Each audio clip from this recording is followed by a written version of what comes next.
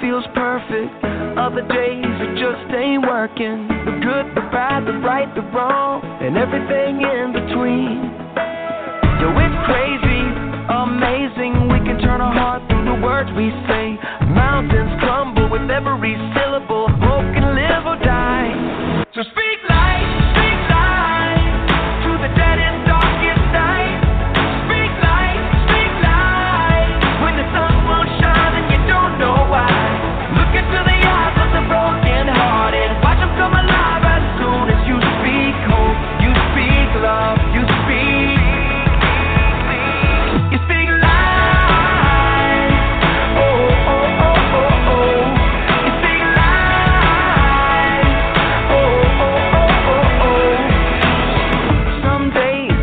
Gets twisted. Other days my thoughts just fall apart. I do, I don't, I will, I won't. It's like I'm drowning in the deep. Well, it's crazy to imagine words from my lips as the arms of compassion. Mountains crumble with every syllable. Hope can live or die. So speak life to the deadest, darkest night. Speak life when the sun won't shine and you don't know why. Into the eyes of the broken hearted. Watch them come alive as soon as you speak hope. You speak love. You speak. You speak life. Oh, oh, oh, oh, oh. You speak life. Oh, oh, oh, oh, oh. Lift your head a little higher. Spread the love like fire. Hope will fall like rain when you speak life with the words you say. Raise your thoughts a little higher. Use your words to inspire. Joy will fall like rain when you speak life with the things you say. Lift your head a little higher. Spread the love like fire. Hope will fall like rain when you speak life with the words you say. So speak life.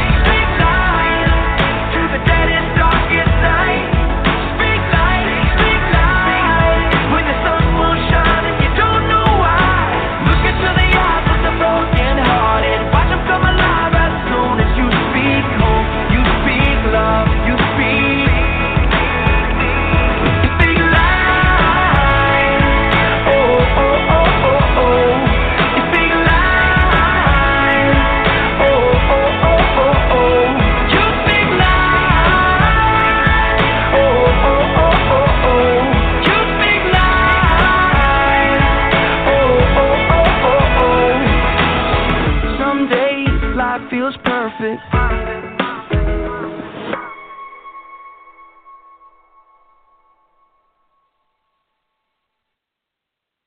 Hello, everyone, and welcome to the live episode of the Butterfly Evolution Show. Rodney and I want to thank you guys for tuning in with us tonight for yet another episode of What's on Your Mind. Let's talk about it. So we're excited again tonight to just hopefully have people back on to share what's going on with them, what's going on in their minds, what's happening to them in their world, and so forth. So, Rodney, are you there?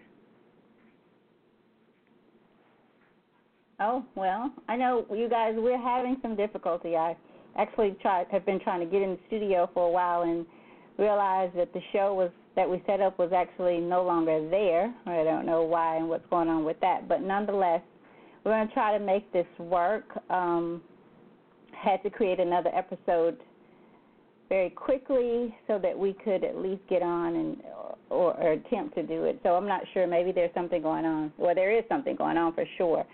I'm going to, let me try to pull Rodney in and see if that works. Rodney?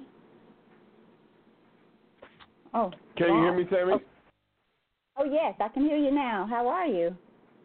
I'm good. How are you doing? I'm good. Good.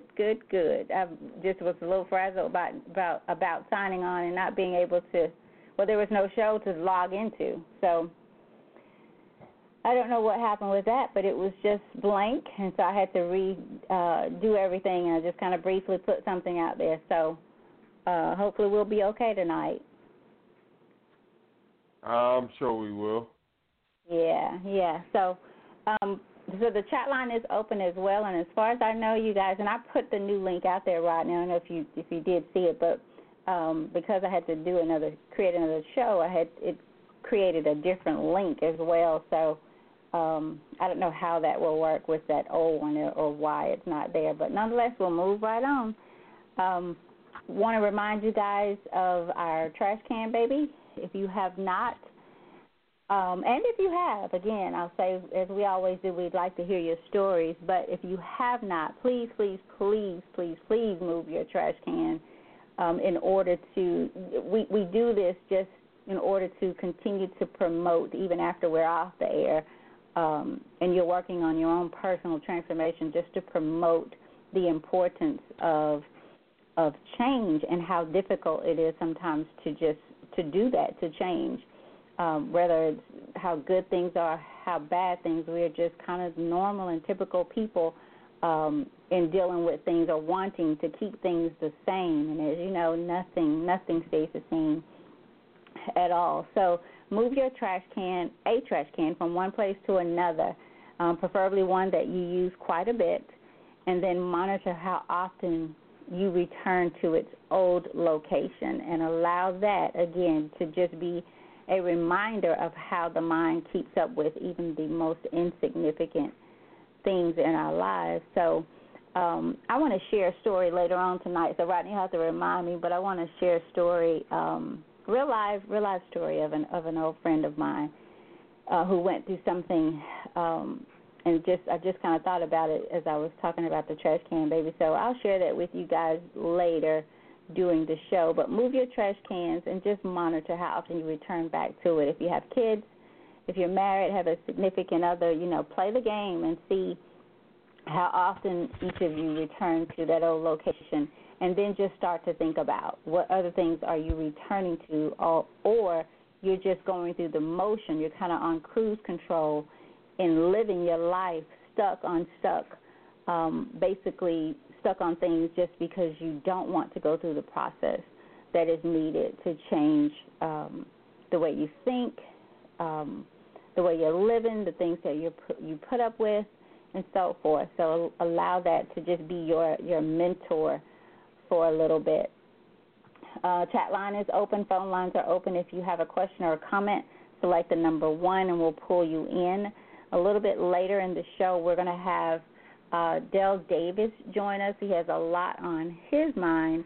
So we're going to have Dale come in about 8:30 or so and share some things with you that he is doing in Florida or trying to do in Florida, and is needing some assistance with that as well. So we'll have Dale Davis. He'll come in and introduce himself and give you some more information about what he is doing.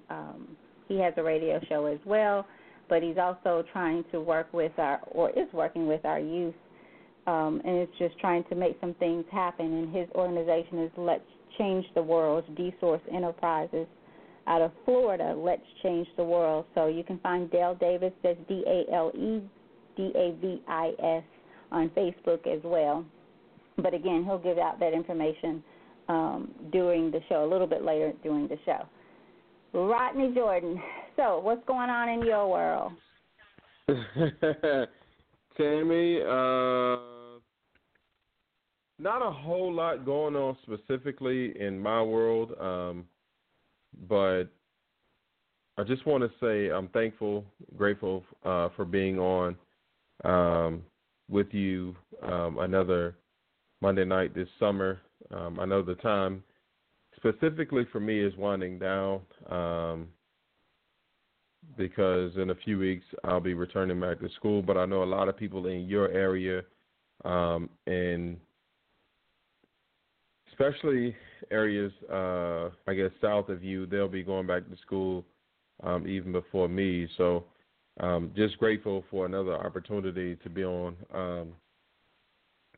this Monday night with you. But I'm going to kind of just dive into it just because I don't have any announcements or anything particularly going on. And I welcome you and I welcome Dale just to kind of touch on these things. I know we've had Bo chime in, and we've had other people chime in, Tamaria, and just other people just to contribute to the show in the last few weeks. But I'm going to share what's on my mind. And I guess everything that I'm going to share, in one aspect, it relates to sports, but in another, I guess, much broader aspect of life, it goes way beyond sports. And just some things that came up last week. And number one, I want to bring up the situation about Lucky Whitehead, who is a young gentleman. I believe he's 25 now. He's a young guy we've had on the show before. Guy that I used to coach when he was in high school, and he was playing for the Dallas Cowboys. Just to give you guys a background, he was playing for the Dallas Cowboys, and now he plays, or at least he was signed last week from the New York Jets. And real quickly, what happened with Lucky Whitehead was he had some issues while he was playing with the Dallas Cowboys, and one incident in particular, last week, there was a case of mistaken identity where someone was caught stealing back in June from a store here in Northern Virginia, and they did not, according to the police, have identification on them. And the police issued a summons, and this is all according to the report. The police issued a summons, and because the perpetrator did not have identification on them, they gave Lucky Whitehead's name, they gave his birth date, they gave his Social Security number, and that's what the police went with. And in turn, the Dallas Cowboys released him from the team the same day that training camp started. Now, eliminating the rest of the details, which I will gladly go into, but I want to bring up this point first, Tammy, about what's on my mind, and that is our young men, especially our young black men, continue to be exploited by the NCAA and by the National Football League, all about how much money they can make off of our young men. And while part of me is disgusted with let me back up. Part of me is disgusted with the National Football League and the NCAA for the way that they conduct business. But the other part of me is upset and angry with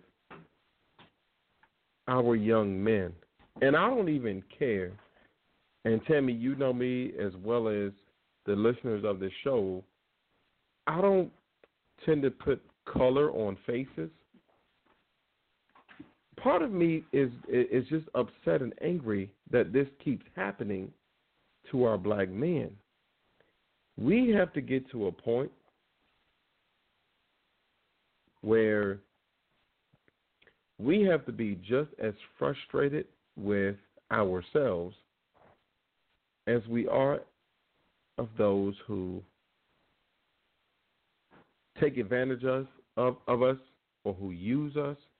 And I'm going to say something, Tammy, that you and I have talked about before and that I've mentioned before, and that is, before I turn it back over to you, that is, we have to stop supporting these enemies that we're trying to defeat. Those are my opening remarks, Tammy. Back to you. Oh, wow. Okay. I didn't know you were going to start right there. Sorry. No, that's good. That's good because I don't have a lot I do, but I'm. This is one of those days where I just feel like I don't know, like I shouldn't say hopeless because that sounds so bad, but that's, if I had to say the word, that would be the word that I choose.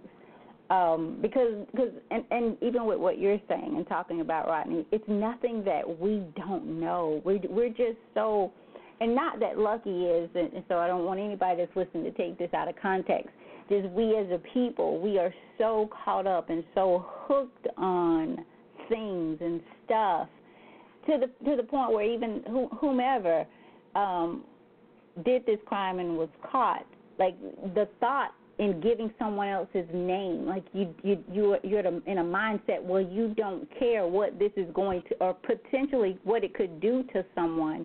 And so I think people are walking around in this tunnel thinking that my job is, I can make these choices on behalf of my job, and it's not, this excuses me from, if you believe in a heaven and a hell, or for the life thereafter. Like, people make decisions and they make excuses for those decisions, giving them a way out, so to speak.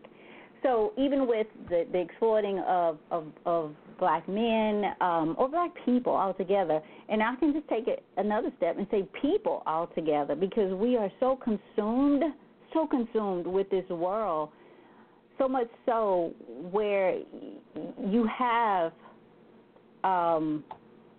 even I'll take it back to Dale. Even people like Dale, who's asking people for $1 for kids.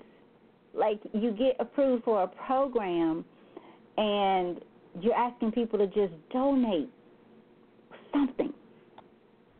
And I can understand some other things that you may say. Well, I can understand. I can understand people saying no. If they so choose to I don't know, some other things like what we were doing for Bo and Tasha. That's your prerogative. I don't understand where the dollar hurts, but when you talk about kids, to me it was a no-brainer. But what it goes back to even so is before, as long as you're not asking for something, if you're talking any kind of trash, any negative stuff or anything that's perceived negative, you got people all over it. Like, they're ready to jump in, ready to come in. And I'm going there because I want to say this. People, there's simply no substance within people. There seems to be no gratitude for their personal blessings. It's just, I don't know, Rodney, and I guess that's why I say I feel kind of hopeless today. I really didn't even want to come. It was so funny when I logged on and there was no show, because I really felt empty today. I feel like I don't really have anything to give people, because I feel like you give it, but are we living it? Like, how and who's changing? And I'm sure that there are people that are changing and know the need for change, see the need, the importance of change. But it seems like people are so self-centered, so egotistic, and me-focused until they will choose hell in order to be right today in the world, rather than say, I made a mistake, I'm wrong. Even like with me feeling hopeless today, I can't believe that I'm even saying that, because I feel like I should not feel that way in the midst of where I presume myself to be. But the world, you're fighting a battle, and sometimes it seems like it's a losing battle that you're fighting. So if you're gonna lose, like, let me just lose now rather than later. Let me just lose now. So,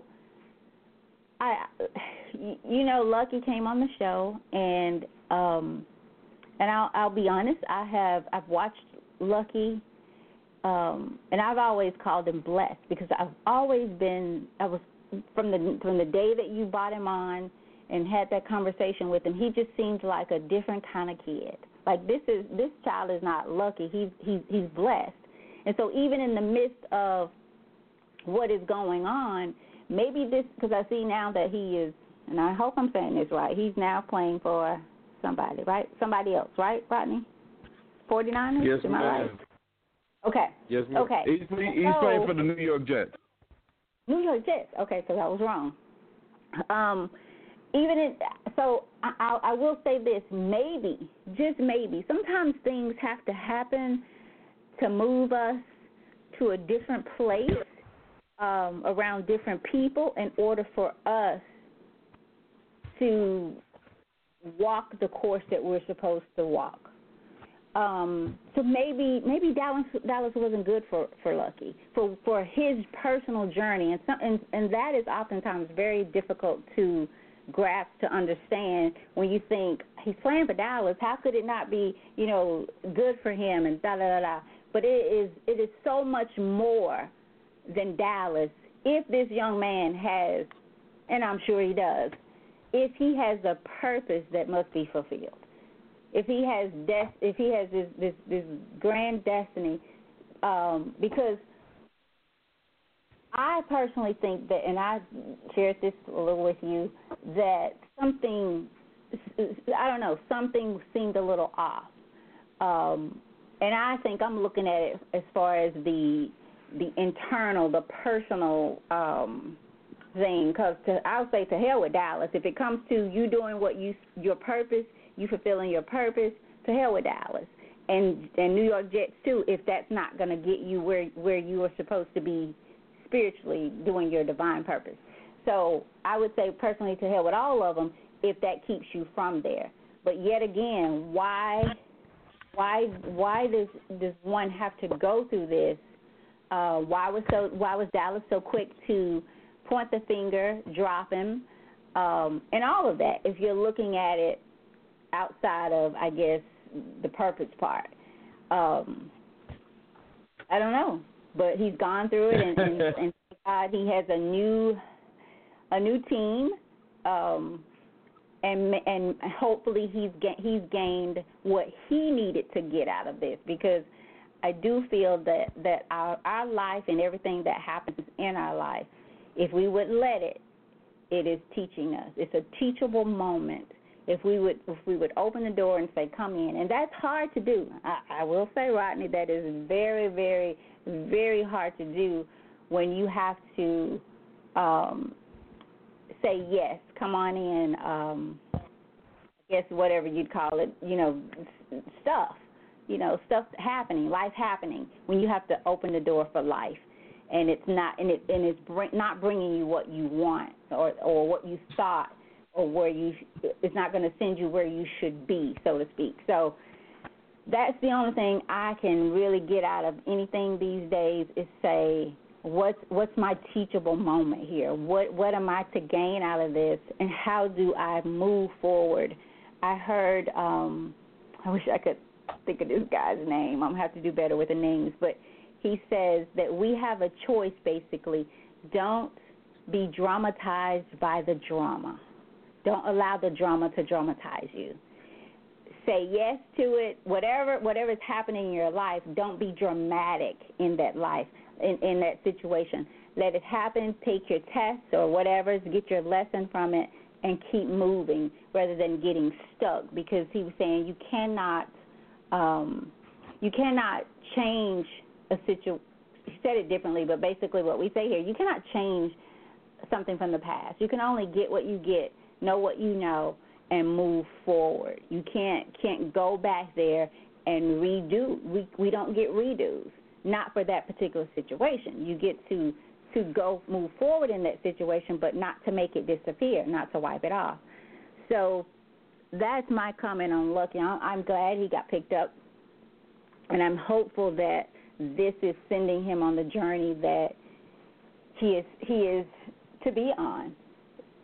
And that's all I can kind of think about it, with it coming from, when Dallas letting him go and somebody giving his name. it's just crazy. It's just crazy.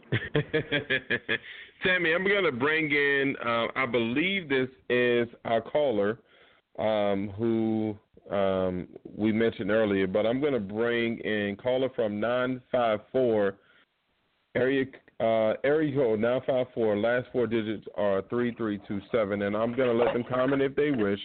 But if this is who I think it is, Yeah, it should be good. also allow them to expound further. But I do want to come back to this exploitation of our athletes, particularly black males. And then there's another topic I do want to bring up if you're okay with it. Caller from 954, you're on the air. Hey, y'all, this is Dale. What's Hey, up, Dale. Dale? How's everybody? We're great. How are you? Everybody's I'm good. I'm good. Just wanted to, I don't know how you want to do this. Do you want me to explain who I am and what I do first, or you want me to just go ahead and comment on what you guys are talking about? Why don't you just go ahead and tell them who you are, what you do, and then you can certainly comment and then get into what you are doing as well. Okay, well, I'm founder and president of the Let's Change the World movement.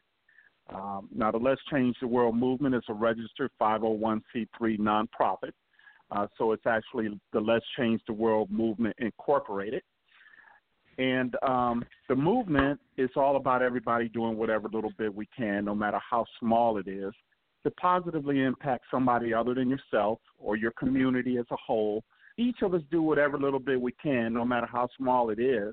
Then together we can change the world. We can move things. We can. You were talking about change. Change only happens if you get off your dead ass and do something. So our motto is don't just sit there. Do something. You know, if you want some change to happen, you got to get up and make it happen.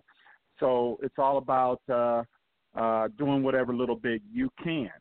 And we just believe that, you know, change, a lot of people question, can one person change the world? Well, if you think about it, every little teeny thing that each of us do on a daily basis has some impact on the world on a much bigger scale than we think. If I smile at you and I'm able to put a smile on your face, who knows what impact that's going to have? Later on that day, maybe you'll do something nice for somebody that'll do something nice for somebody else. It's kind of like taking a tiny rock, throwing it into a pool of water, and you know how the ripples just spread all out across the pool? It's kind of the same concept. So we just want to encourage people to get involved in something that you're passionate about and make something positive happen. So the movement is broken up into 4 different programs. The first is just a general fund to help the needy. The second is politically motivated. We want to end mass incarceration, and there's some other political aspirations we have as well. I won't get deep into that. The third is what I was just talking about, encouraging people to get involved in something that they're passionate about. So that breaks down into the radio show, Let's Change the World Talk Radio, the Change the World blog, and our upcoming newsletter that we'll be publishing. All of that designed to help encourage people to join the movement. And to join the movement, by the way, there's not anything that you really need to do other than something positive for somebody other than yourself. If you're doing something positive for somebody other than yourself, then you're already a member of the movement. I just wanted to put that out there. And the fourth is my baby, and what I'm most proud of is unlimited education. And unlimited education is all about morals, values, and ethics education. And we believe that God gave us a very basic set of morals, values, and ethics to live our lives by, to run our families by, our communities, our government, our society as a whole. And God intended morals, values, and ethics to be the very foundation that we build everything else on. And the problem is that our moral foundation is weak right now, and it's getting weaker and weaker. Therefore, everything we build upon it is crumbling. And the only way to fix most of these problems is to go back to the foundation that we're building everything upon and rebuild that foundation, because without a strong foundation, then anything you build upon it is going to crumble. But if we can fix that foundation, that moral foundation, then we can go back and fix the things that we build upon it, and our institutions will be strong because they sit on a strong foundation. So that kind of leads into what you guys have been talking about. And the problem with all of that is morals, values, and ethics. And a lot of people laugh at me when I say that because it just sounds way too simplistic to most people. But if you think about it, if everybody just did the right thing, what man-made problems will we have? If everybody just did what they were supposed to do, if they did what was right, if they placed the proper value on life and other things that they should place the proper value on, and prioritize things properly and treated each other right and fairly, and if everybody just did what they were supposed to do, what man-made problems would we have? The only problems we would have would be problems from nature, storms and earthquakes and things of that nature. But we wouldn't have many man-made problems, maybe a few from human error, because we do fall short of the grace of God, which is perfection. But very few problems. And with this situation with Lucky, it's just a matter of what I'm talking about: morals, values, and ethics.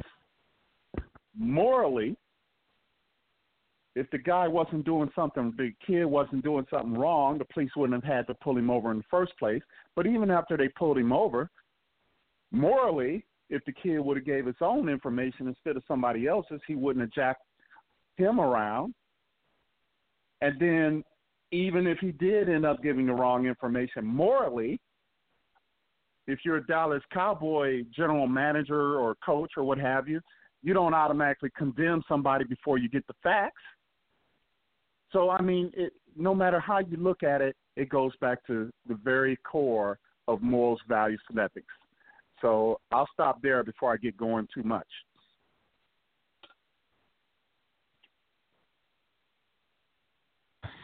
Tim, Hello? I just posted what Dale, the last thing that Dale said on Facebook, and I'm going to put it on Twitter as well.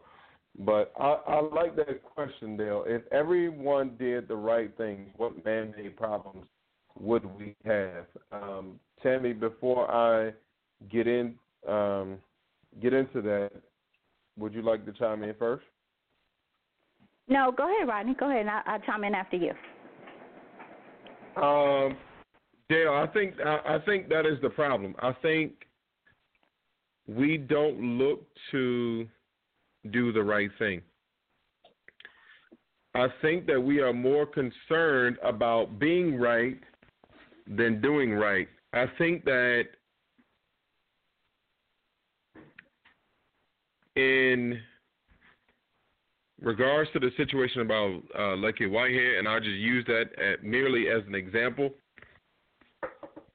but I think that we are so quick to pass judgment when we are not judges. I think that we are so quick to look at other people and their flaws and their mistakes rather than looking at our own. Because when you are trying to be a better person, when you're trying to advance, when you are about transformation, you don't have time to look at what's wrong in somebody else's life.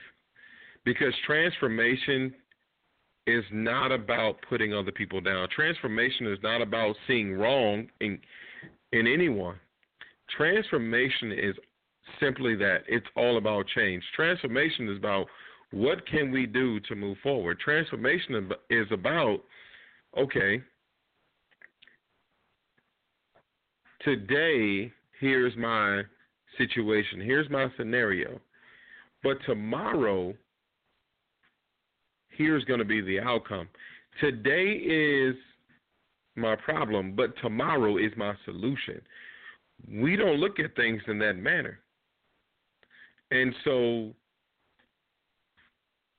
when you talk about being a better person, when you talk about advancing the lives of colored people, about women, about men, about black men, about black people, we're not even on that level to me, because we're so caught up in the distractions and the interruptions that we can't see beyond anything negative. Instead of saying, you know what, tomorrow can be better, we say, yesterday was a bad day. And we'd rather spend our time talking about or focusing on what happened yesterday or what happened today, rather than, you know what, here's what is going to happen in the future. And I think until we become more optimistic people, I think until we become those people that, you know what, here's what happened, here's what we're going to do, we're not going to see the results that we claim we're looking for. Tammy? Oh, wow. I'm going to go back to Dale and then come back to where you ended, Rodney, about morals, values, and ethics. And I'll be honest with you guys, although, Dale, I know you focus on the adults as well, but your main focus, I think, is of course, is our youth. I really believe, truly, that when we as adults get it together, when we say, like Dale, like what you said, when we do the right thing, just because it's the right thing to do, and that's what I meant by some of the jobs that the people do and what they do for the sake of their jobs, they think that gives them an out. That's an excuse. And it's not so wrong because I'm doing it to get paid, or you make another decision based on whatever other excuse you come up with. But when we as adults begin to do what's right because it's right and not want to look right, because I think it's even deeper than we want to be right. It doesn't matter if we're right or not, as long as we appear to be. If we appear to have, if we appear to have accomplished, made it, whatever made it means to you, then to hell with whatever my insides speak to me every night, or every night that I look in that mirror and I really see. I see it, but I don't own it. So instead of me focusing on my own transformation, and Rodney, you're so right. When you are focused on your own, you don't have time to kind of try to figure out the whys and the woes of someone else's. Other than, it doesn't mean you don't have a comment, but I was sharing with someone about how when you're pointing that finger, there truly is. I think when you get to a place in change and growth and transformation, when you can look outward and see something that makes your spirit go kind of crazy, then that's, to me, that is the thing. Because if your spirit is in uproar, then there could be a number of things. Something that's undone in you, or something that you need to do about that thing. And that's what I mean by allowing life to happen to you, opening the door to life. But for sure, we've gotten away. I don't even know the last time probably you, Dale, like I heard somebody mention morals, values, and ethics.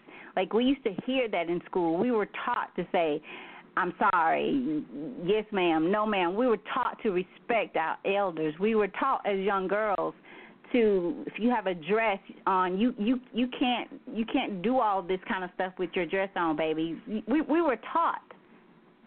And today, parents, adults, in the lives of these children, they don't have time to teach. They don't want to because they're so busy focusing on themselves.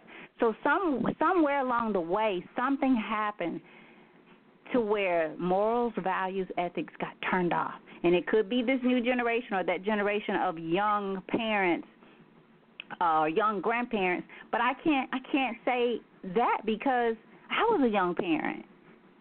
But maybe it's because I was taught differently than some of these kids. So how much fault is it these kids? How much can we put on them when they turn around and see us treating each other like we do? Men, especially in our community, treating each other like dogs, worse, like we don't matter to each other. That crab in the barrel mentality. So how much can we put on them, and how much can we help them without helping the people that they go back home to, who they see themselves as, their community? You'll have young kids that say, we don't make A's where I come from. Do you know what will happen if I make an A? Do you know what will happen if I make a C? Do you know how much flack I'm going to get off of this? People, this has really been said by kids. Kids really think that way. Because in their neighborhood, where are we going? This is it. This is as good as it gets. An A for what? Like they say, turn down for what or whatever it is. An A for what? I'm not going anywhere after I leave here. This is it, if I leave here. You know, a young black male, and I heard my own son say this, we didn't even think that we would live past 21, 22. And to think that I had a group of kids surrounding me, Brandon, his friends, that really thought as a young black male our lifespan is shortened significantly. So an A for what? Especially if you don't have anybody pushing you and especially pushing you, even with the morals, values, and ethics, they probably look at you and say, morals, values, and ethics for what? For who? They don't do that anymore. What is that? They don't even teach it in school. They don't get respect, or they don't get any of that in school for the most part. There are not too many teachers like Rodney Jordan, or I know some Nan Fletcher. There's plenty good teachers out there, but there's not enough of them. And even the ones that are good and that care, they're so beaten down by the other ones trying to play the politics until even then it's limited as to what they can do or how quickly they get burnt out. And if we have to fight that level, Dale, I can only imagine the level you have to fight when you get approved to do something in an apartment complex from people who for no other reason might just say, well, who does Dale think he is? Oh, now he's doing that in an apartment complex. He's doing something that I'm not. And if you really get down to it, that's mostly why you're not getting the dollars. Because, again, I'll tell anybody, you can find $1 in your car. Ladies can pull out a couple of purses, and you can find $1. So I truly feel that's an excuse. The same kind of excuses we make for life, for doing right or not doing right, when you stop making excuses for yourself, period, doesn't mean that you're not going to go through something and you won't have things that you probably could make an excuse for. But as long as we live, we're going to make the mistakes, but you don't have to make an excuse to excuse the mistake or the bad choice. Because then they don't go away. You just keep reliving that cycle of life. So I'm going to turn it back over to either one of you. Dale, I'm pretty sure you got some more information to get out about what you're doing for the kids there. So we want to hear that and for you to tell them how they can donate and why. And I'd like for you to repost the video that you were telling me about. I never did get a chance to see it, so maybe you can repost that after the show as well and have people come to your page and do it. But I'm turning it back over. Rodney, do you want to go before we have Dale come back in? Do you need got anything you want to comment on? No, I'm listening. I'm looking forward to hearing what Dale has to say. Go ahead, Dale. Can you hear me? Sure. Yes, sir. We can hear you. Okay, good, because I had accidentally hung up and I had to call back in. I didn't know. Boy, you guys are so smart. You're covering a big range of topics. One day, either on your show or my show, we're going to have to do a really structured discussion on this, because there's so many aspects to this all that we've been studying it since 2007 to come to the conclusions that we've come to. But a couple things I want to touch on that you guys went over is, yes, we do need to get the adults involved because the kids do look up to the adults, and we have to be their mentors. The problem is that you can only get 20% of the adults on board, whereas you can get 80% of the kids on board. That doesn't mean you ignore the adults. So with our program, we do have workshops for adults. We also do addicts and felons, but we're talking about kids right now. We do have workshops for the adults, specifically to educate them on the proper morals, values, and ethics, and how to raise their kids to have the proper morals, values, and ethics. The problem is if we have a room full of, and we never have a room full of 100, I'm just using 100 to illustrate my point, to use a simple number. If we have a room full of 100 parents, we'll be lucky to get 20 of them who will say, I get it. The other 80 will say, I'm 30, 40, 50 years old. You're not going to tell me how to raise my kids. I'm done. I am who I am, and there's nothing wrong with me. I'm perfect. I'm going to continue to raise my kids the way I want to raise them. And that's that. And so that's the problem with getting adults on board. But on the flip side, if you get a room full of 100 kids, which we never do, but again, just using a simple number, they're still young enough to be moldable, to be educated, and they will buy into what you're educating them on. And you can get 80% of the kids. So the idea is to get 80% of the kids and 20% of the adults on board. And if we can get 20% of the adults on board, that's an additional 20% of adults than what we already have out there in the United States or in your community. You know, there are some good people already in your community. So if you can get an additional 20% to add to the good people you already have in your community, you're doing pretty good with the adults. If you can organize them and say, hey, let's all get together and make a difference, then you're doing good in your community. And if you can get one community doing good over here and another community doing good over there and so on and so forth, then together we're changing cities. You know what I mean? And if you change cities, then you're changing states. And if you're changing states, you're changing a nation.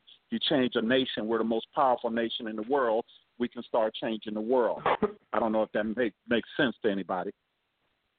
So that's one thing I want to touch on. It's very important that we realize that it's the kids who are the most vulnerable, but they're also the most moldable.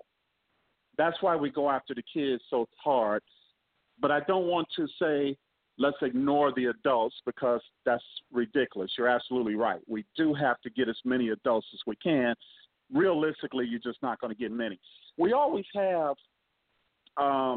these panels of really smart people that come on TV every now and then. You always get Dr. Cornell, and all these guys, Tavis Smiley, and all these really smart people. They come on, and they always say the same thing. They say morals, values, and ethics begin in the home. Nobody disagrees with that. We can all agree that morals, values, and ethics should start in the home. The problem is we're talking about adults, okay? And there's no way that you can – there are 300 – first of all, there are 150 million adults or parents, not adults, 150 million parents in the United States. There's no way to get 150 million parents to all of a sudden become good parents. There's no way to get to them all.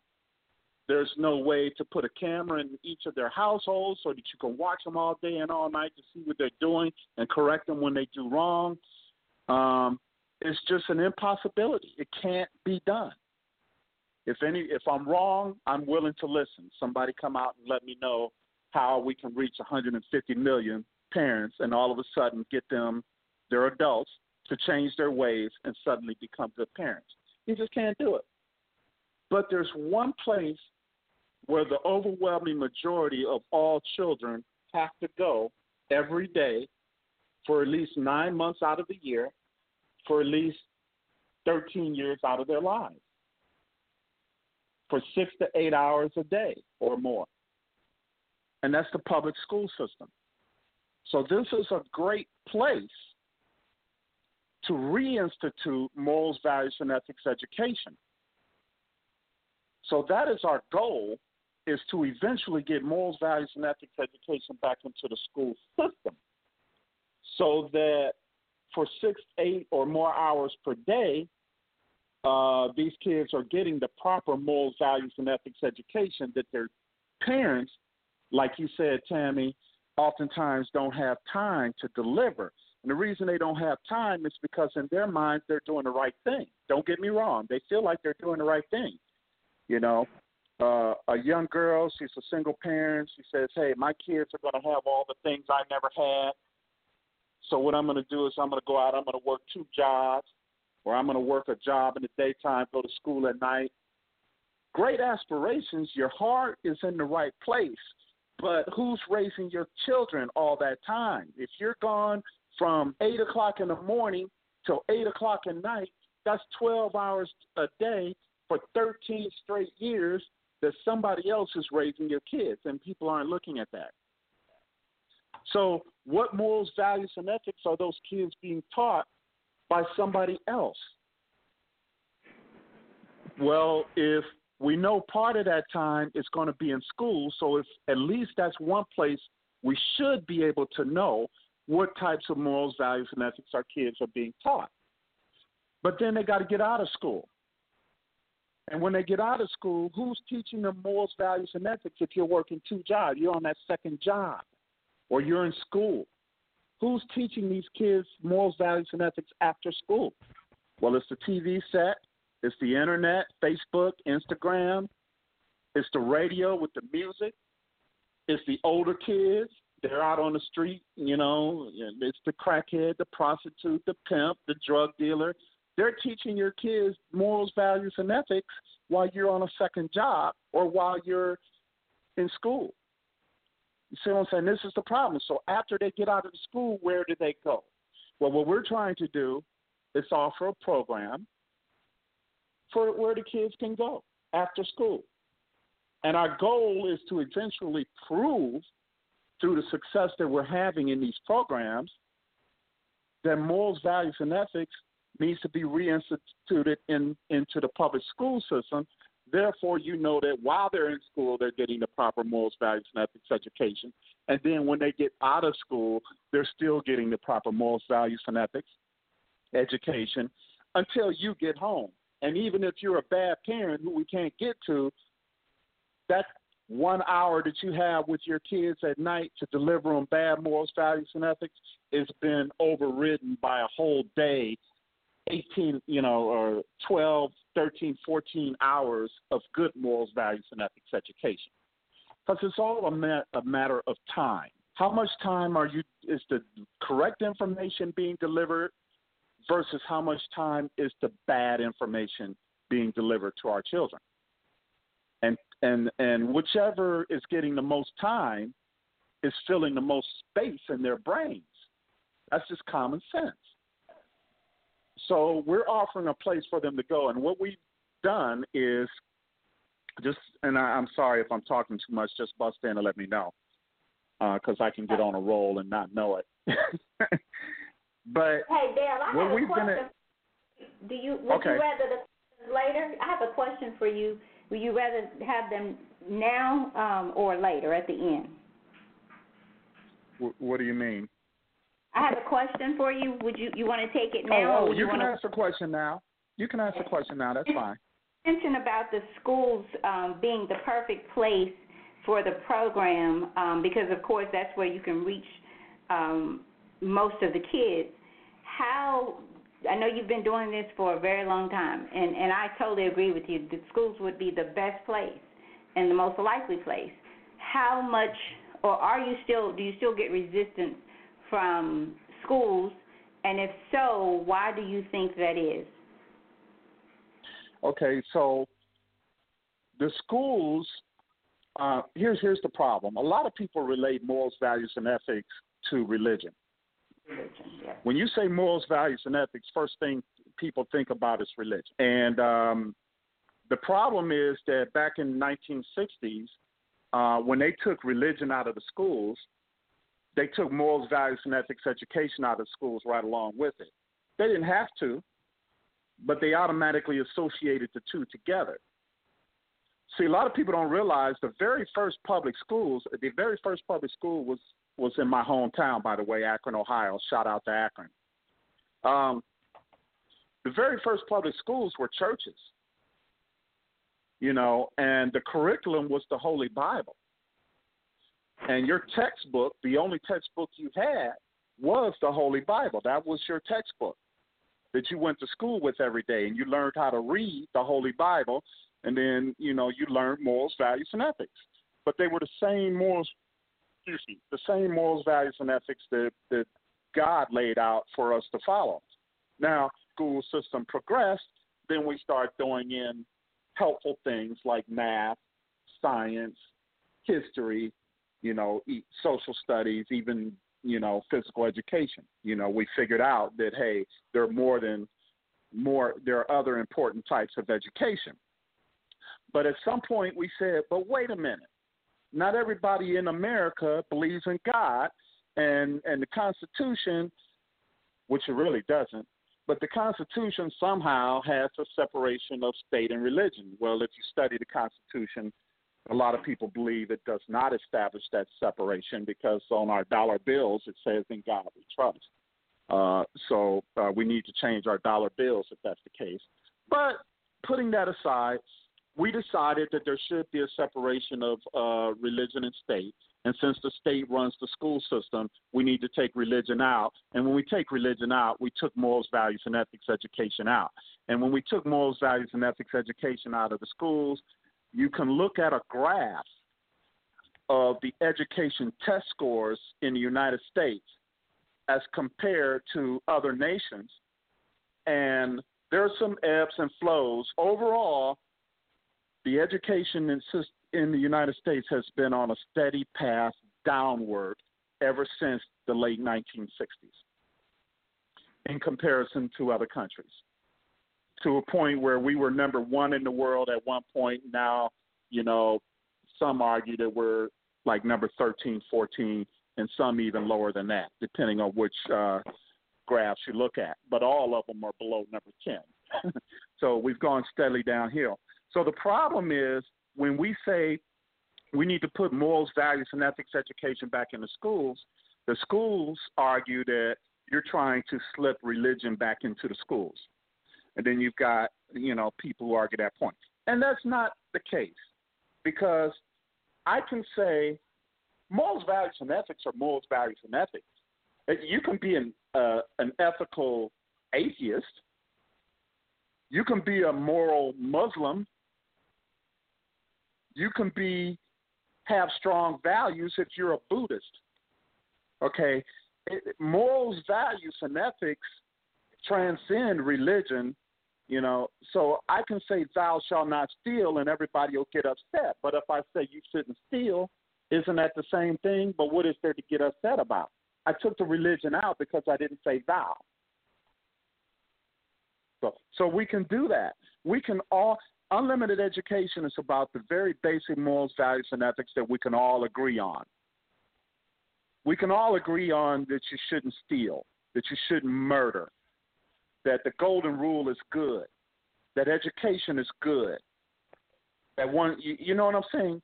These are the very basic morals, values, and ethics that we can all agree on, and they need to be a part of the culture in our public schools.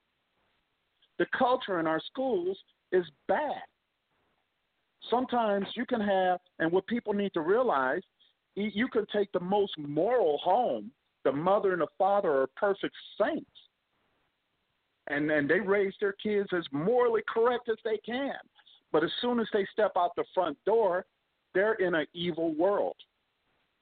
They're walking to school with kids who have bad morals, values, and ethics. And then when they get to school, they're with those kids all day. They're out on the playground playing with them. They're in the gym playing with them. They're in the classroom. And then after school, they're walking home with them. And while they're in school, I mean, the teachers in some of our schools, they're terrible. They say, you shouldn't smoke. And then a couple classes later, they see that same teacher standing outside smoking a cigarette.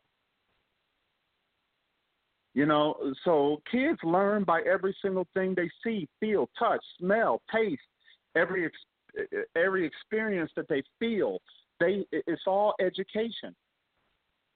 So if they see you smoking and you tell me don't smoke, they're not stupid. It must be okay if you're doing it, you know, because they're not stupid.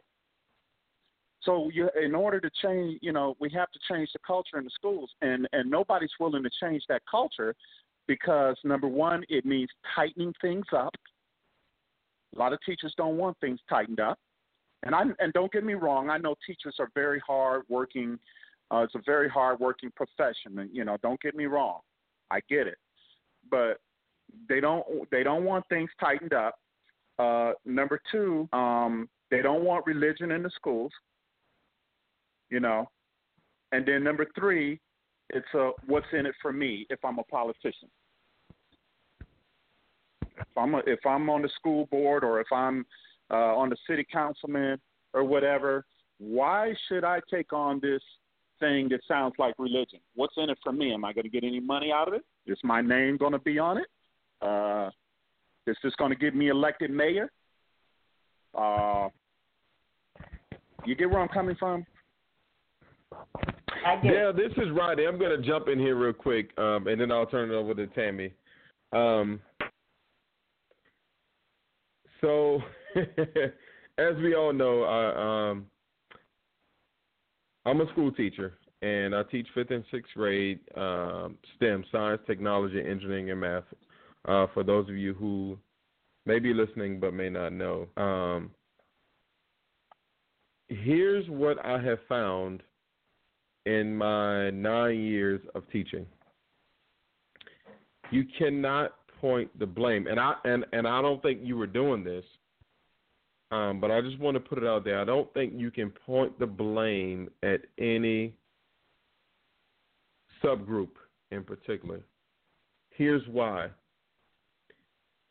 In today's schools, today's school systems, today's classrooms, teachers do what they are told to do, not necessarily what they want to do. I think that there are more qualified and more teachers who have the right frame of mind than we are given credit for. But here's the problem, and here's what people don't see a lot of times. What we want to do is what the public thinks we should be doing, and that is instilling those old school values, those morals, those values, those ethics that you're talking about. But here's the problem.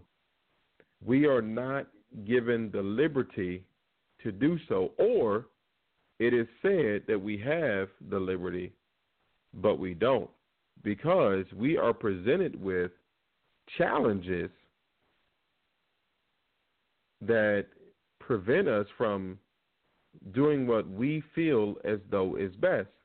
So here's my challenge to everyone. If you have an issue with the way that things are going, not Dale, please don't get this confused, because I feel like I've had enough conversations with Dale to know where he's coming from. But to those of you listening to the show, please understand something. Until families, until parents, until advocates get out to the school board meetings, the city council meetings,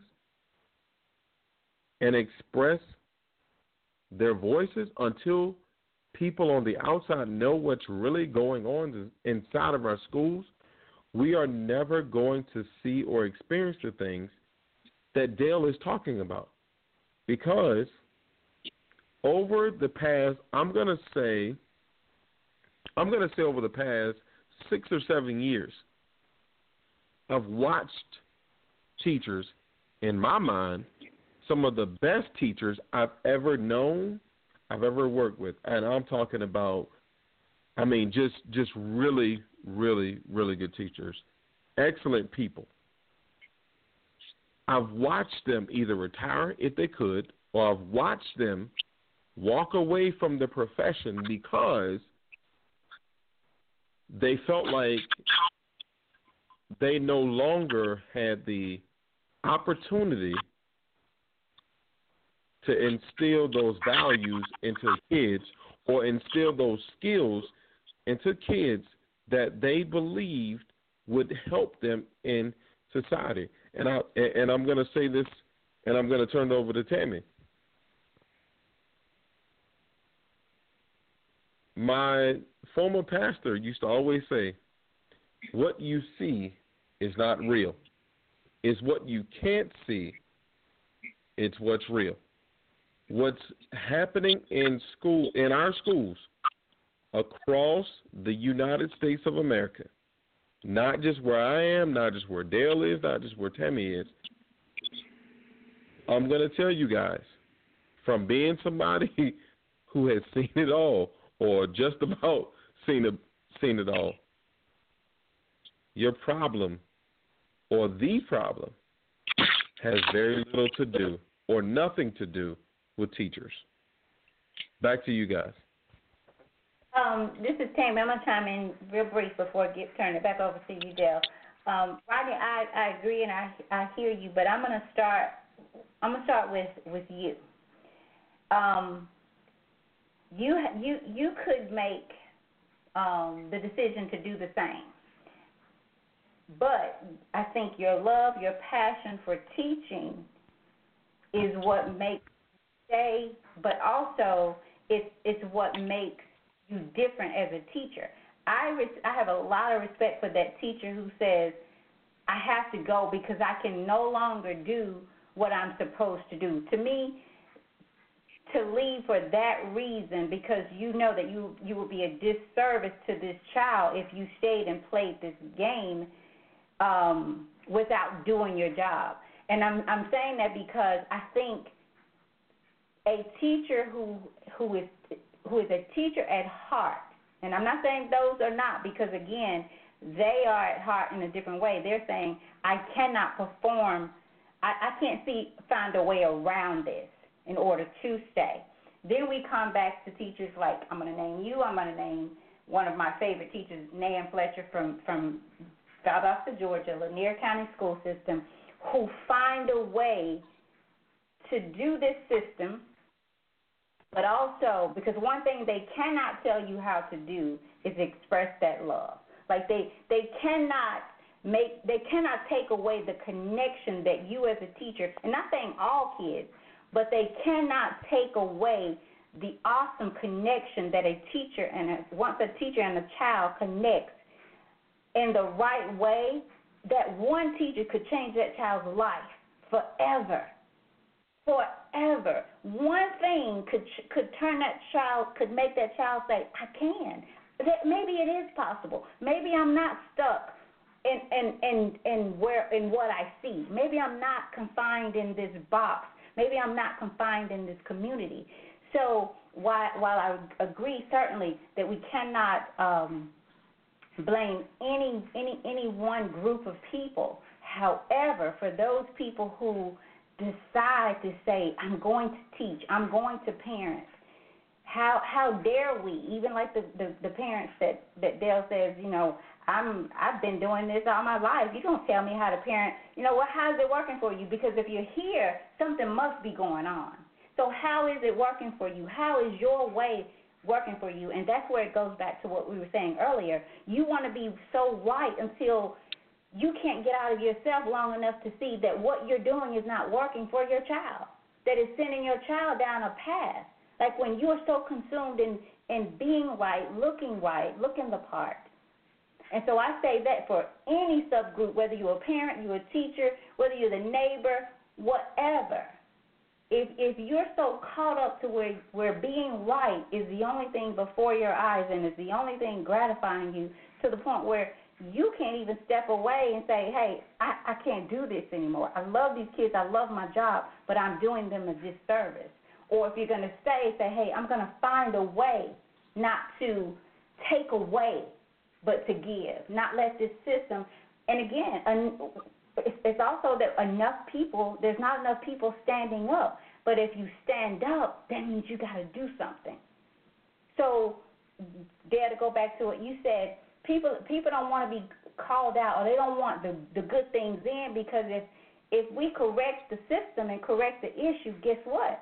The ones who are not correct got to get out, or they got to come correct.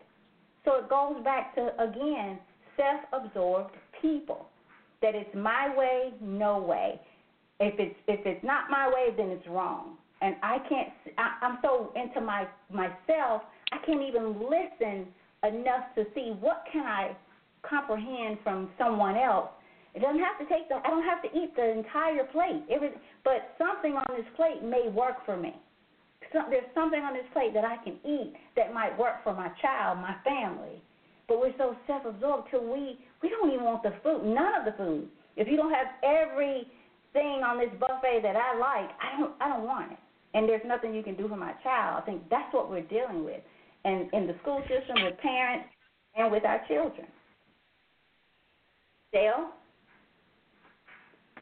Yes, you're right, and to a certain extent, you're right too, as well. The thing is, there are a lot of great teachers.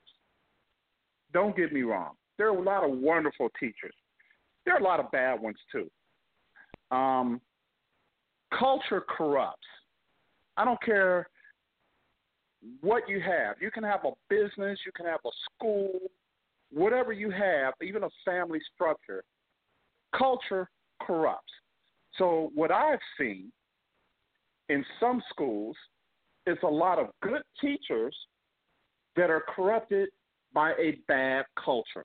And the culture comes from the top down.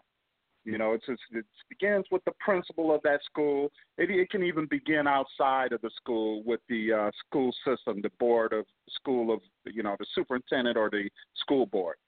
But at least at the top, where you have the principal and the vice principal, the culture they create in that school, you can have a great teacher come that just gets hired, and over time, that a bad culture will corrupt that teacher into bad habits. And that's what we've got to look out for. So I know I don't want to spend too much time on that because I know we don't have that much time. What I want to move to, if it's okay with you guys, is how we are trying to make this happen.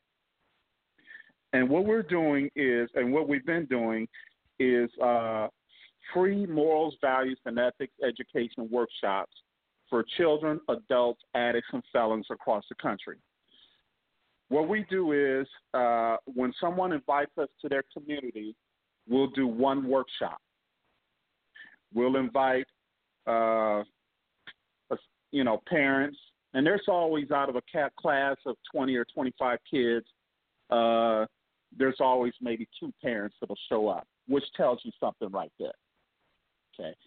If any, sometimes no parents show up, but we'll get 1 or 2 parents that'll show up sometimes.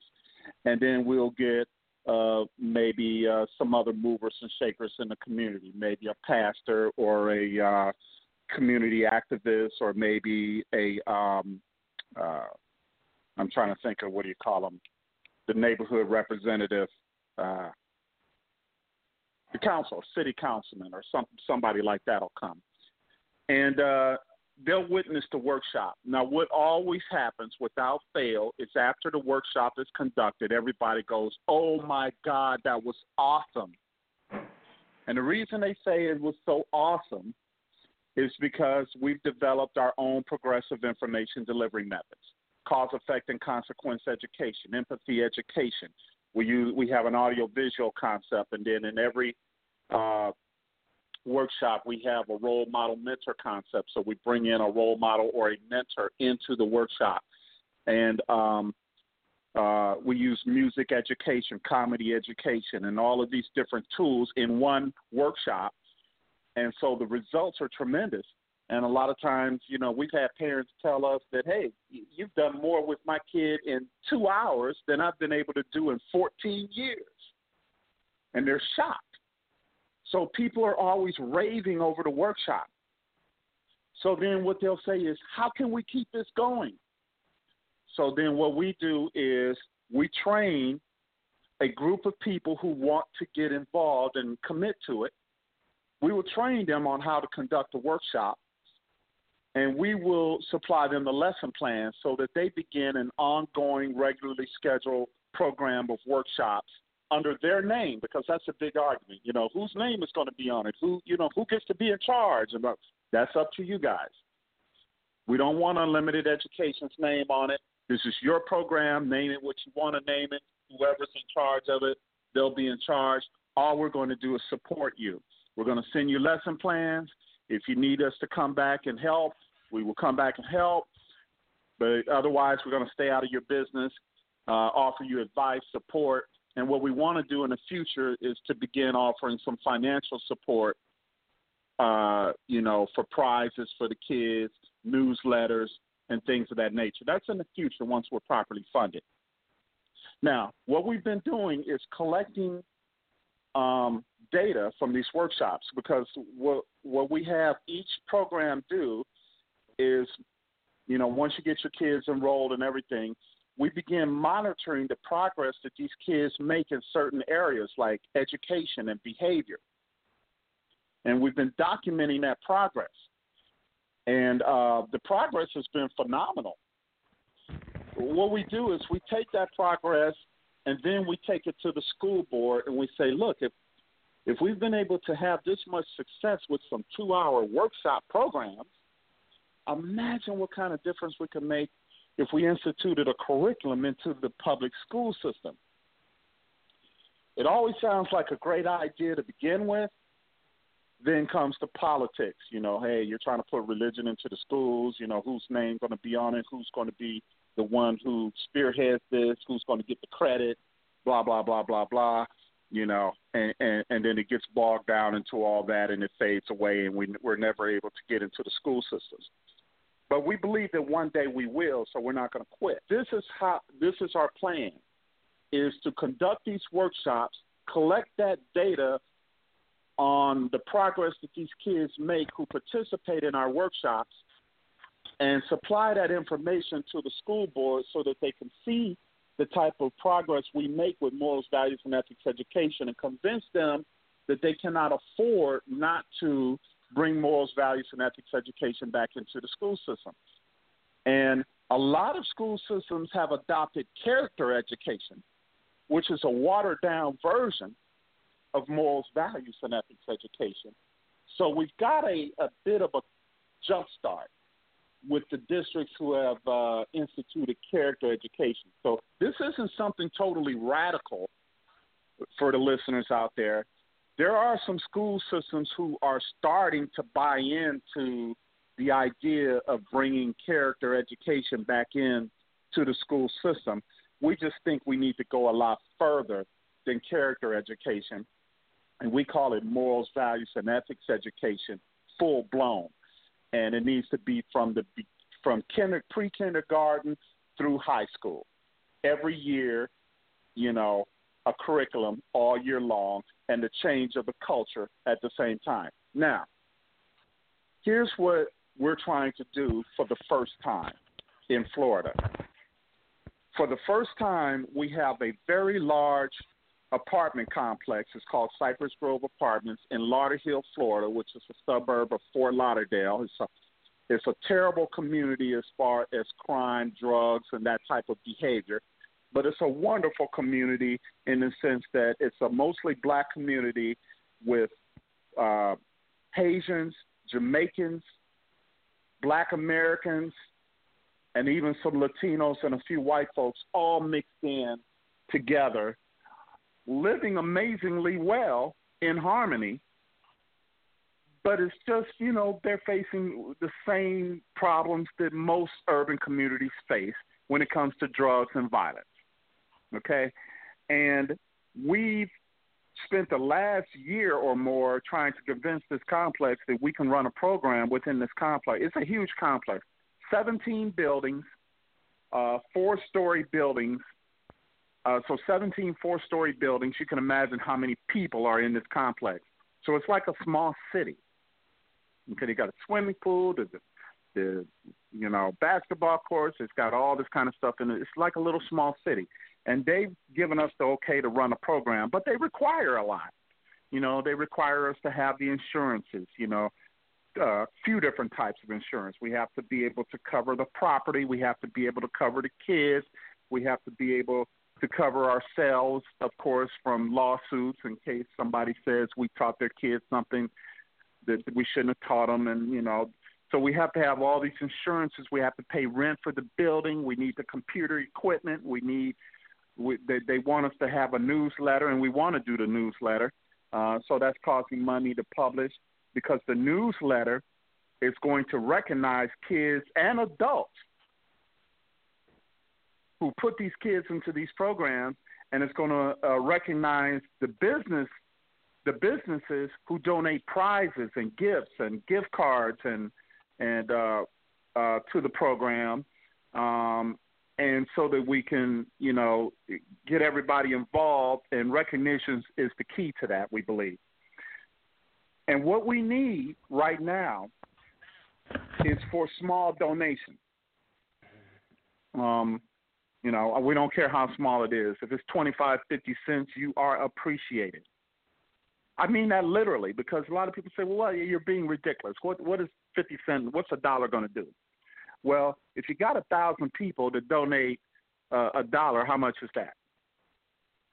It's $1,000. I could take $1,000, go to the bank, and borrow $1,000, securing it with the $1,000 that I had, and then that's $2,000. I could take that $2,000. I can buy something to take to a festival and flip it into $3,000 or $4,000. So don't think that your $1 or $2, your twos and fews don't matter. The only donation that doesn't matter is one that's not given. 0 is the only amount that we can't multiply. Okay? Anything else you give, we can multiply. So there's a GoFundMe page, and if you go to GoFundMe.com and you punch in fighting drugs, murder, and poverty. If you punch in fighting drugs, murder, and poverty, then you'll pull up our page.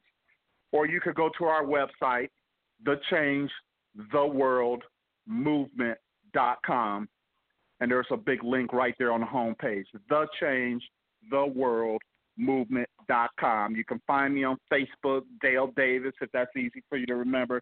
He played for the Indiana Pacers, if you're into sports, Dale Davis. Just find me, and you'll find links all over my page. And just donate $1 if you see fit. And that will help us run this program. And if we can get this program going and it's successful in this community, then we can convince other communities to institute this program.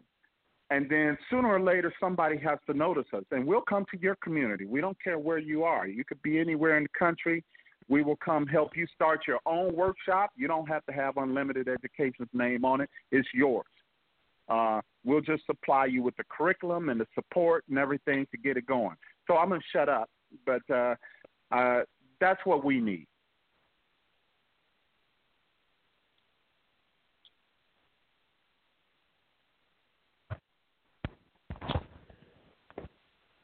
This is right. Hello? I'm gonna jump back in here. Dale, I think you've hit on a lot of very critical points, and I hope that everyone was listening and they decide to join the movement. They decide to contribute to what you're doing and what everyone on your team is doing, because here's the bottom line. before I turn it over to Tammy. We need more action and less words. We need more people to be about change than to talk about change. And until that happens, we are going to just suffer as a nation. We're going to suffer as a people, but most importantly, our kids are going to suffer. And that's just what it all comes down to. Me being a teacher, there's only so much that I can do within my classroom for the 40 minutes that I have each group of kids, and for the semester that I have them. However, if we are all able to extend beyond that, then we have something.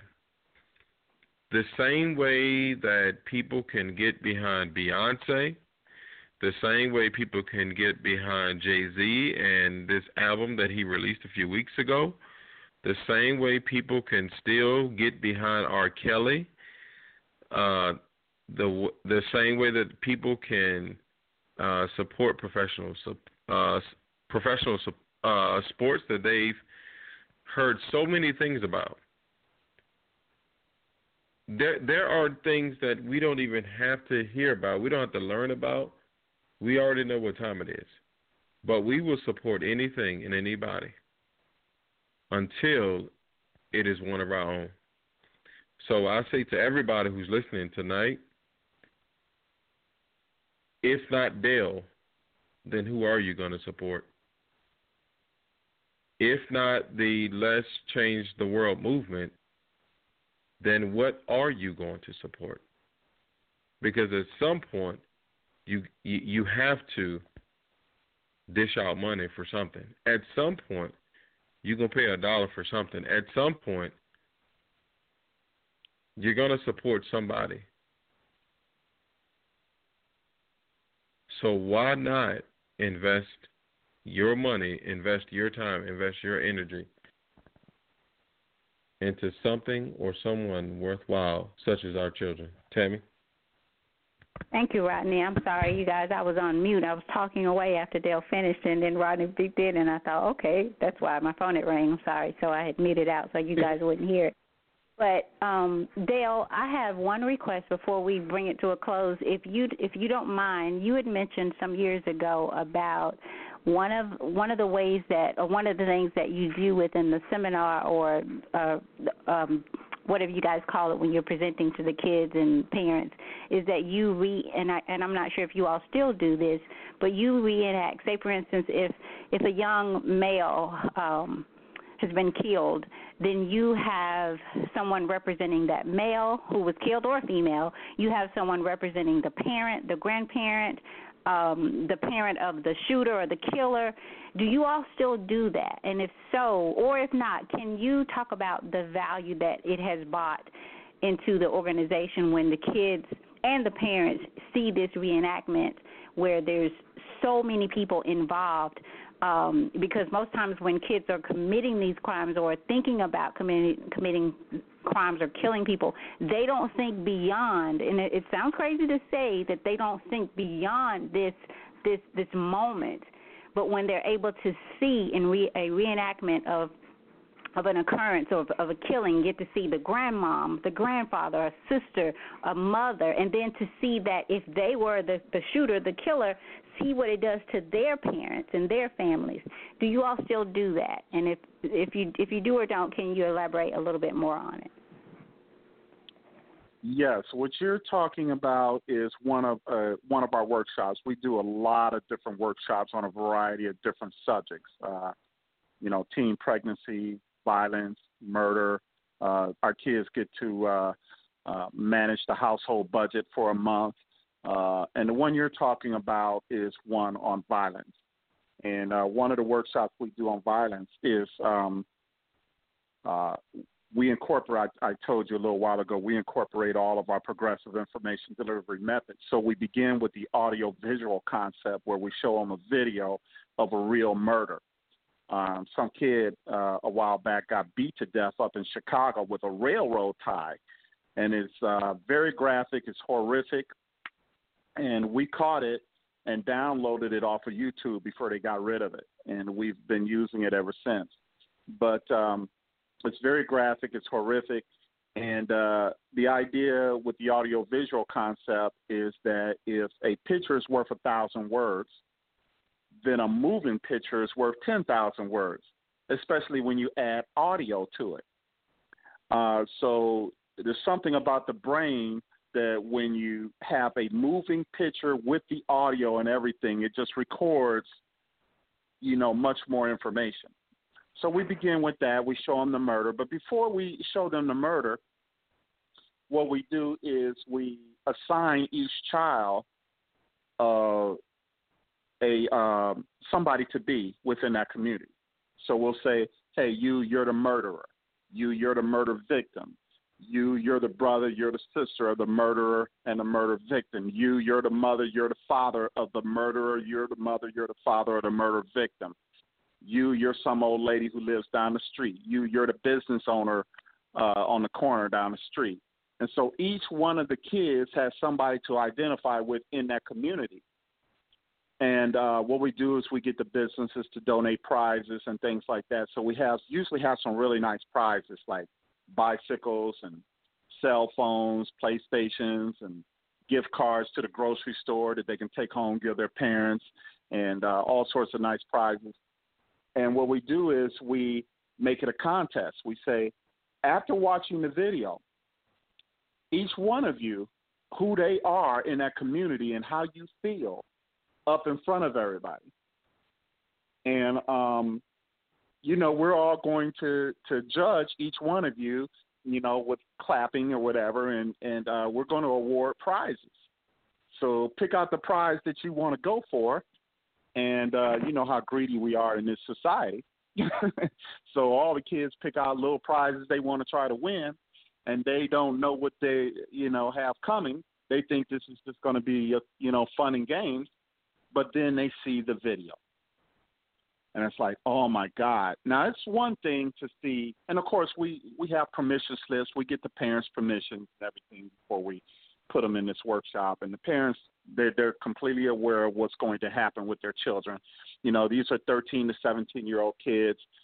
They see murder and violence on TV. But there's something different about seeing this and knowing that it's real versus seeing it on TV knowing that these are actors. There's just something about it. And they see this video, and then you can look at their faces, and they're all like, wow.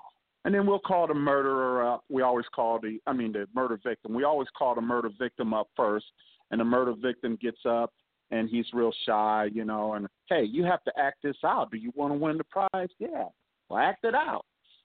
And he says, oh, my God, why am I dying? I don't want to die. Why are you doing this to me? Why won't somebody help me? Oh, my God. The pain, oh, it hurts, please stop. Why won't anybody help me? Oh, my God, my mother, my father, I don't want to die. It's a serious acting job, and most of these kids, they could win Academy Awards if there was somebody there to see them because they want to win these prizes. And without fail, when we give this particular workshop, the little girls are crying. The little boys have tears in their eyes. They're trying to be little men, and it's a heck of a thing to see somebody really act this out. They get on the floor and they're moving and they're, oh my God, please stop. So then we move through everybody and everybody's acting their part out. Now we call that empathy education. So we started with the audio-visual concept. Then we moved into empathy education, which is putting yourself in other people's shoes. Okay. And then we move smoothly into what we call cause, effect, and consequence education when the kid stands up and says, I'm the business owner down the street. Because we say, okay, well, how do you feel about this? And he goes, I don't give a shit. I don't care. I'm down here making this bread. I'm making money. They can kill each other all they want to down the street, long as I'm getting paid. That's a typical way that most, youngsters will respond. But that's when we get into cause, effect, and consequence education. We explain that when violence and crime increases in the community, that has a negative impact on the amount of business that you get. which negatively impacts your ability to even stay in business. You've got to pay the rent on the building that you sell your product out of. You've got to buy new product to sell, and then it's negatively impacting your ability to buy your family and kids the things they want and need at home, to pay your mortgage at home. Well, then the lady stands up and says, hey, I'm the old lady down the street. How does that impact me? Well, you're scared to walk to the store now. You want to cook macaroni and cheese, but you're scared to walk to the store to get it. You know, your raggedy back porch has fallen down, but you can't get a home improvement loan because the property values have gone down due to the crime and the violence. And so now you can't fix your raggedy back porch. You got a hole in your roof. You got to put a pot to catch the water that's dripping from your roof. You can't fix it. So to make a long story short, we go all the way through this, and the kids are like, oh, my gosh. And then we bring in our role model mentor. It's our role model mentor concept. And depending on what community we do this workshop in, we always try to bring in someone who has had a son or daughter who was killed, who is the same color as the majority of the kids in the room, because, you know, we gave this workshop in Tampa and we have mostly Latino kids and some black kids. I mean, if we give this in North Carolina, we have mostly black kids with a few white kids. So depending on the community, we do our best to find somebody who the kids can relate to, and we bring them in to tell their story. And it's something about a real person with the real emotions that they feel when they get to telling the story of how their kid was killed, and they're telling it to other kids, knowing that what they say has an impact on these kids. They always get really emotional, and it's very impactful for the kids. So at the end of the workshop, the kids are like, oh, my God, now I get it. When I beat up somebody, I'm not just hurting the one I want to beat up. I'm hurting the whole community. I'm hurting people like the mentor you brought in, and I like that guy or that lady. I don't want to hurt them, you know, and they start to get it. So these types of workshops, we do workshops on stealing. A lot of kids think that when they go to the grocery store or to a department store and steal something, that they're not hurting anything. They think that, hey, the department store is rich, I'm poor, I needed it, it's not going to hurt them. But when we do workshops to show them how the money goes in a big circle, you know, when you steal something from that department store, in the end, that raises the prices on the merchandise that your mother and father have to buy you. So when you want something from that department store, because you steal from it, which you want your parents to buy you, they can't afford it anymore because the price is too high because of you. And so, you know, these workshops, they have a huge impact on the kids. It's morals, values, and ethics education delivered in a way that they get it. Awesome. Okay, Rodney, anything from you before? And Dale, thank you. I challenge everybody that's listening, give something. Give something. If you can, give more. Again, because if you think it doesn't affect you because it's in Florida, I know for those of you who are local, we have something going on every day seemingly here in Memphis. And it affects us because we have to, like Dale said, I have to go to the store. I have to go do whatever I need to do to make life work for me. So, yes, it may not be on my street, but I just don't. My street, I'm not confined to just my street. Neither is my son. Neither is my brother, my sister, my mother, my friends, anyone that I care about. They're not confined either. So it may not be, you may feel that it doesn't directly affect you, but it does. And like Rodney said, and it's we'll not Dale's who are you doing? You're right. And who are you supporting? Are we just talking? Are we talking about what we're seeing and thinking that there's nothing we can do? Well, if there's nothing you can do, at least give so that the people who are committed to doing. And I think about, Dale, you don't have kids at all, correct? Yes. Yeah. So, and a lot people think that, it's not impacting their community, so why help? But we will come to your community next. All you have to do is invite us. If you give $1 and you say, hey, can you come to my community yet? Next, that $1 is just paid for us to come to your community. We come for free. The reason we're asking for donations is because we don't charge these kids or the parents to attend our workshops. So don't think it's just here in Florida. These kind of workshops are being conducted all over. They're being conducted in North Carolina, different parts of Florida, and we're trying to get into some other places. I know we're trying to get into Ohio, Northeast Ohio. At one point, we're trying to come to Memphis. Remember, Tammy? Yeah, and the pastors here, I got the same kickback that Dale was getting. And most of them said, I don't want to deal with the school system. So which was to me, because they could have did it within their churches, but the same thing. But maybe we just cut them out. I don't know. Maybe you cut I don't know where you start, but something needs to happen, especially here. For those of who are listening, we have something there. Every day, seemingly, some young person is being killed. So I'm going to say it, and I gave, and I wish I could have given more, but that's something when I do have, Dale, I'll give, because I'm not doing so much, not doing what I wish I could do for the kids here, the girls. And I got burnt out. I really did. I'm thinking I'm sending these girls back to their hell.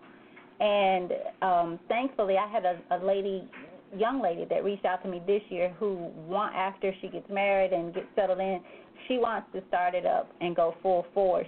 But you need about 2 or 3 people like that, because it's so much on you spiritually and emotionally till 1 or 2 people cannot do it. It's almost impossible to carry that weight.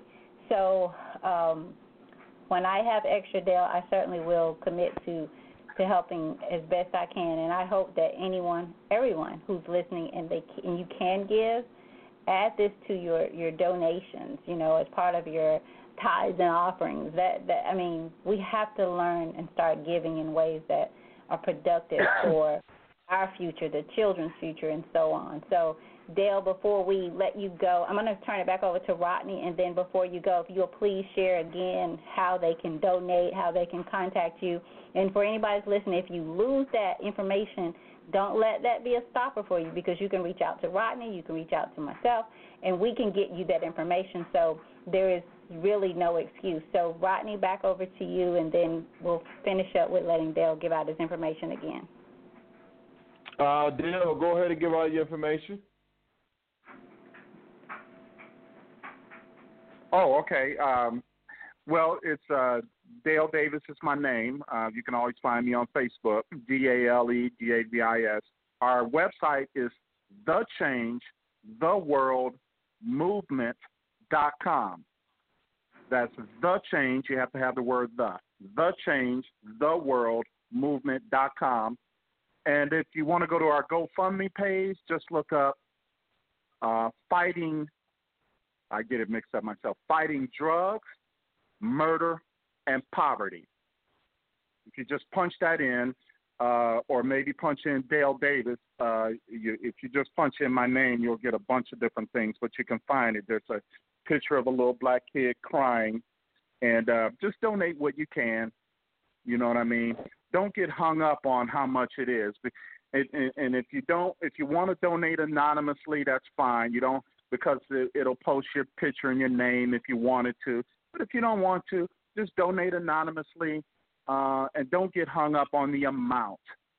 $2, $5, $10, whatever you can will be appreciated. Hey, Dale, one quick question. Do you have, for anybody who's listening and they don't want to do the GoFundMe, do you have a P.O. box or something they could mail a check or a money order to? Or is that possible?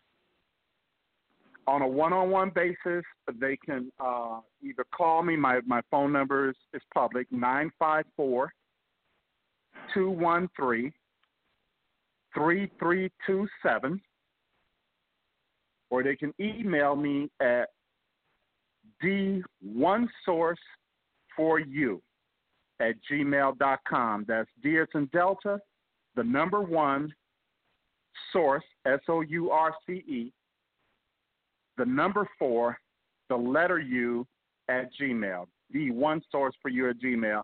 And if you call me or email me, I will offer you a place to mail your donation to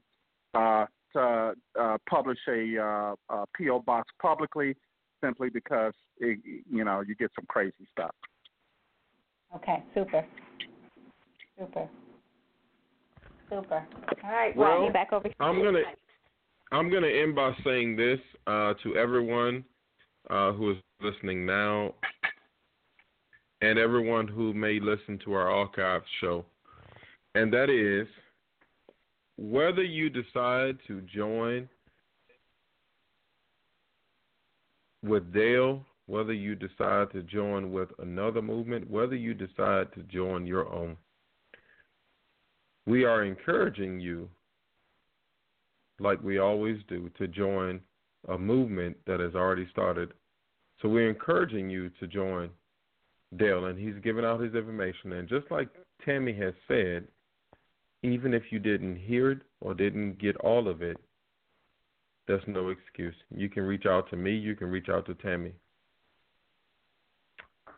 But I'm going to say this.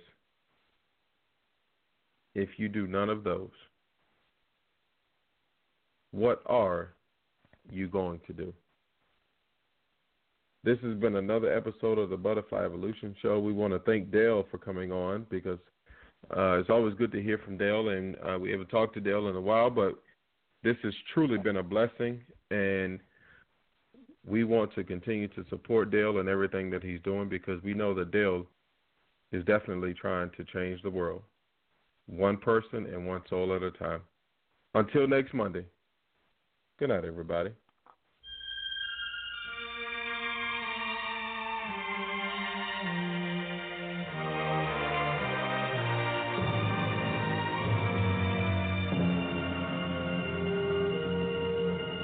I was born by the river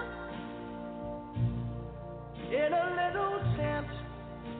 Oh, and just like the river, I've been running ever since.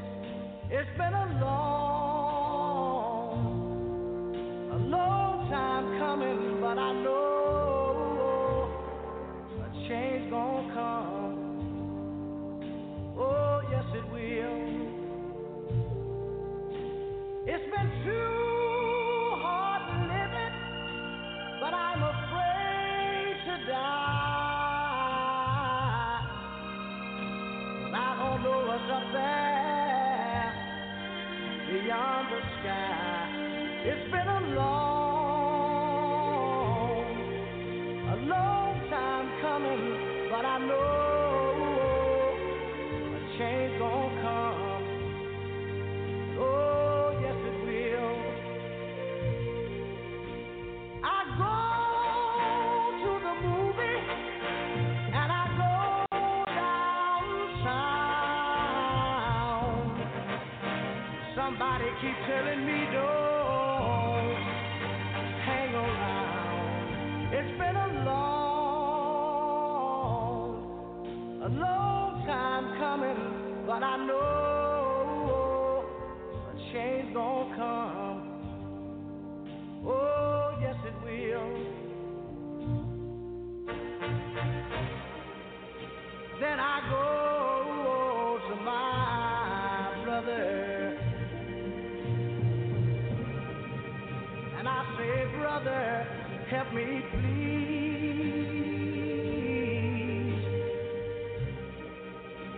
But he winds up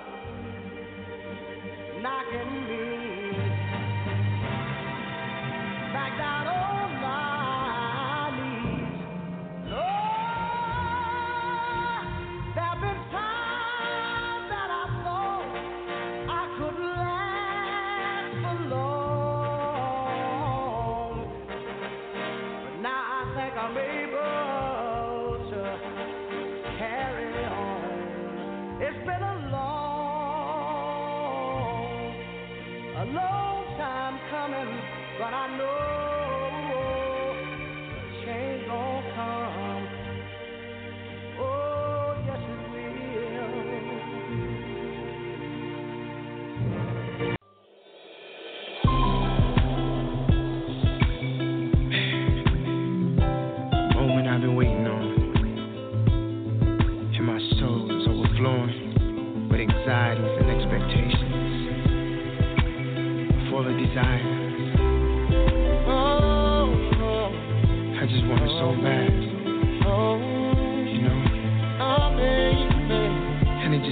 so real.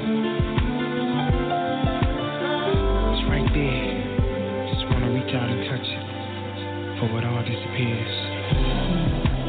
Sometimes it feels like everything is passing me by.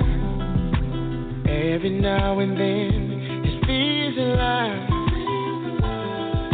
My ship has gone and sailed away, but